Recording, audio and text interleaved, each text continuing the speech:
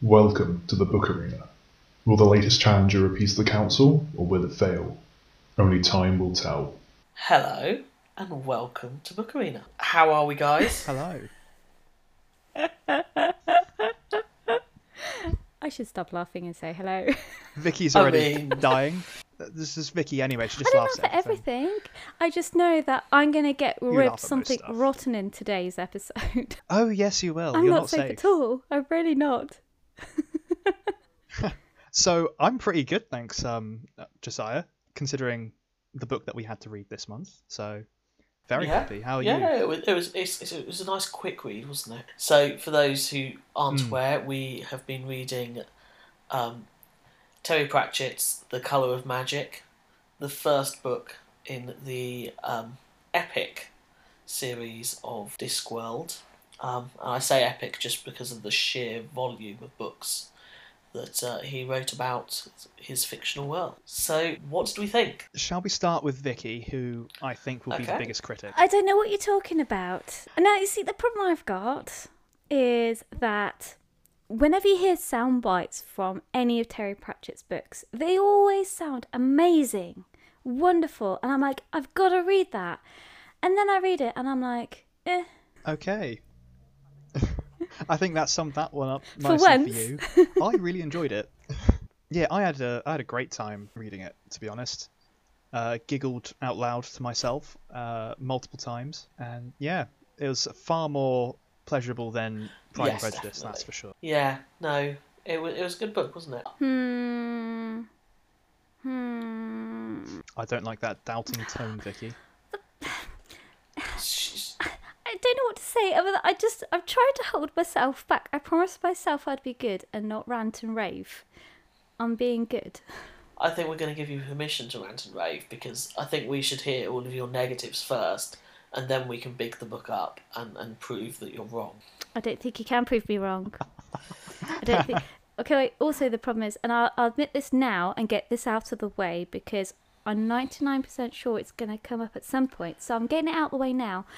I kind of fell asleep reading the book, and Did you okay, mean I was listening to to the the book, which is far more interesting, and I fell asleep listening to the end. So I don't actually know what happened.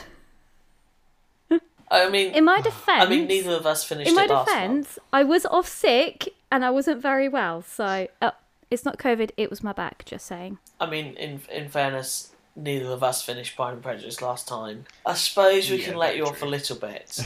Especially as I read almost to the end, and I just genuinely fell asleep. So that, people, by the way, tells you how interested I was in the book. I fell asleep. So I think it's safe to say Vicky is not No. the biggest fan. I want to be. That's the problem. I want to be, but I think the thing is he does really good sound bites. I really love the sound bites because they're so funny and they're so clever. It just doesn't work to me out very well in the writing style. I kind of need something more than that. I don't need or mean flowery wording because I dislike it when it's overly flowery.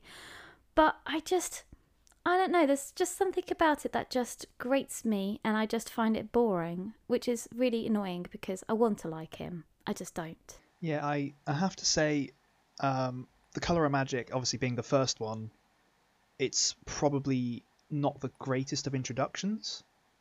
I'm not sure about what you think, Josiah, but I probably would have, if I'd thought about it a bit more, recommended Mort. For instance, I as a don't know. first I starter. think the fact it is the first book. Well, half of the first book because it finishes on a cliffhanger because the story is finished in the second book. But because it's the first book, some of the descriptions about the geography of the world, how the world works and the world mechanics were needed there. I'm going to be honest, my favourite Discworld character wasn't in there, so that was a little sad, and I couldn't remember when they did Oh, come my in. favourite one was in there though. Well, yes, that's my second favourite. My favourite has got to be the librarian. Yes. The librarian is He amazing. absolutely amazing. I totally with you on that. Now, if you asked me, did I watch the TV program?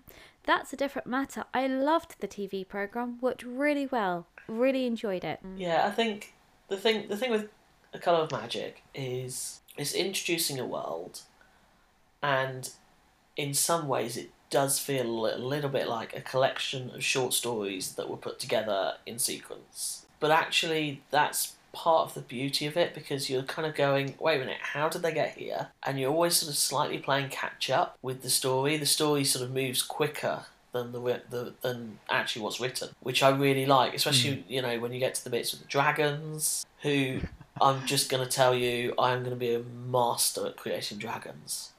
And I think we'll have to do a little bit later describing our dragons. But yeah, I don't know what you thought about that bit, that Dan, in general, of the pacing of the book. I quite enjoyed the pacing. It wasn't too slow for me, and I did like the fact that it's like we would suddenly be somewhere, and then the book would then describe how we got there, rather than having that build up beforehand, if that makes sense. Yeah, so I really liked that.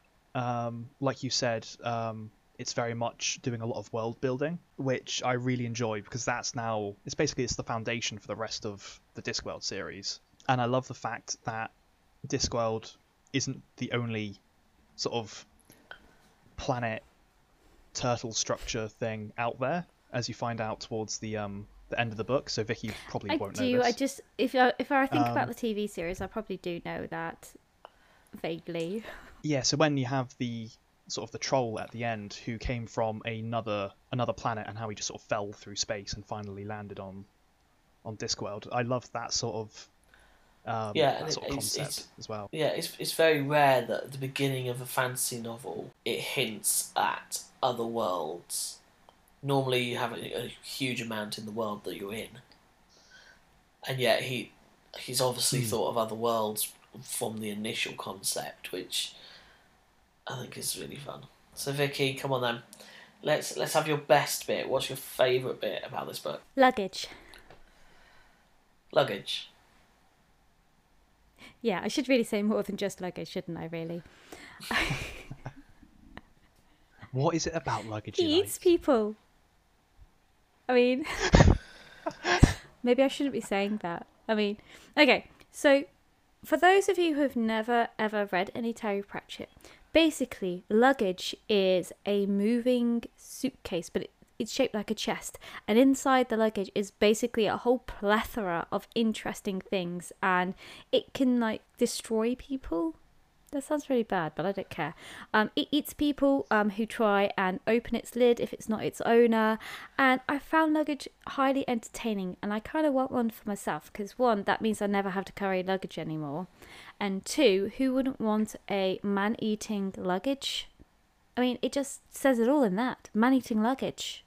Also, I know I said I didn't really like this story, but I actually did enjoy the story in many ways. I was just not fan of the writing style, if I'm really honest. So I'm just trying to think if there was an actual bit I really liked. I mean, other than the burning down of Ankh-Morpork, that was funny. I'm just trying to think. It's been a while. How about you, Dan? It really is just luggage. It's really just luggage. Can you see okay. it? Can you tell? Can you tell I'm really struggling today, because I listened to it, which is possibly a mistake, because although I do like listening to books, I've got a memory retention of a goldfish, and it's the style of book where actually I did find it boring. The story overall is fantastic. I like the story. I like the imagination about it, because who would imagine a world on top of a giant turtle with elephants? Let's be honest. I'm pretty sure in history that was... Well, we used to think the world was flat, and it is not flat. For any of those flat earthers, I'm really sorry, but mathematics prove that it's not flat, it is round. And maybe you should go live in like the Discworld, because it is flat. Well, I felt very savage there. But I do like the world. I love the imagination overall in this world. It reads almost like, when was this written? In the 1980s, 70s, I want to say? I didn't actually check it. I can have a quick Google for Let's you just if you want. Google this. Colour of Magic. Really should look this up earlier. 1983 fantasy comedy Now novel. There we go. that, I mean, I am a child of the 80s.